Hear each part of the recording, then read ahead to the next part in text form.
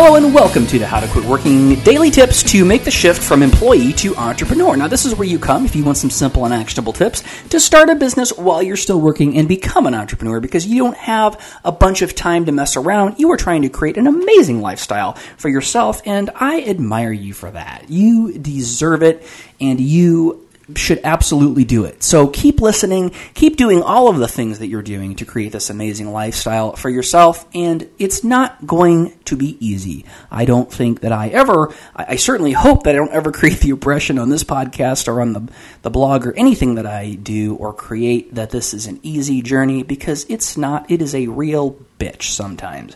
But it's worth it. And if you're going to do something this hard, then that leads us right to today's tip, which is you better love it.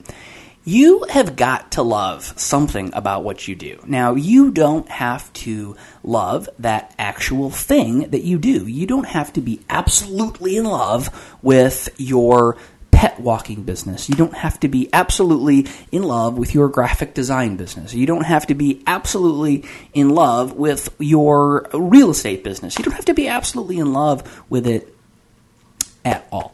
But you do have to be absolutely in love with some aspect of it.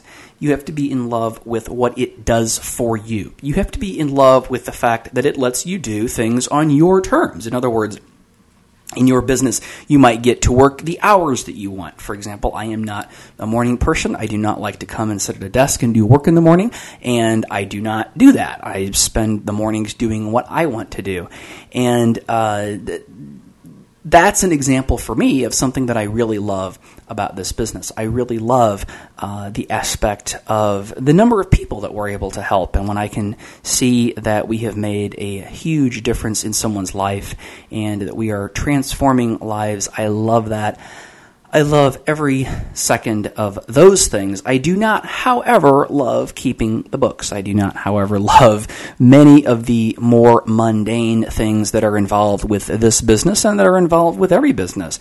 And I don't know of anybody who loves every single aspect of their business. But what I do know is that everybody who has any kind of a successful business loves some aspect of it. And you have to love a large aspect of it. You have to love an important aspect of it. For example, if you are if you really love bookkeeping, and I don't know anybody who does, but I know there are people out there who really do. No, actually, I do know somebody who loves bookkeeping.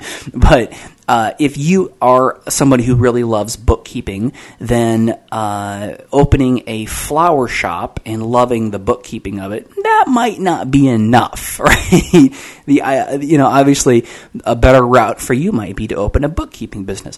But it's not always that simple. It's not always that straightforward in terms of what aspect of the business that you love. You have to love something of it. One of the things that I really love, we had Jamie Kaluga on the show, and she is the owner of a cleaning business, and she is not passionate about cleaning. She does not love cleaning people's houses. She does not love having a business that cleans people's houses. She loves freeing people up to spend more time doing the things that are important to them.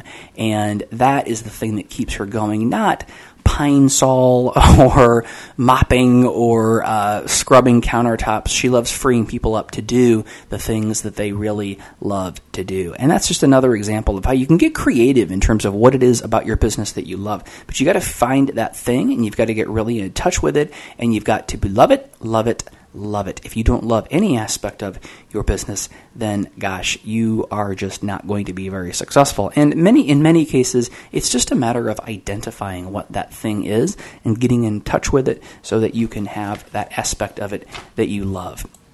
If you thought that was helpful, go on over to howtoquitworking.com/circle and join us in the How to Quit Working Circle. It's an amazing community of people just like you who want to help and support you. We also include a free video training series. We include regular invitations to live training events and all kinds of really wonderful things like that. It's all free. It's all over at howtoquitworking.com. I will see you there, and I will also see you tomorrow on another episode of this podcast. And I will give you, guess what? Another daily tip to make the shift.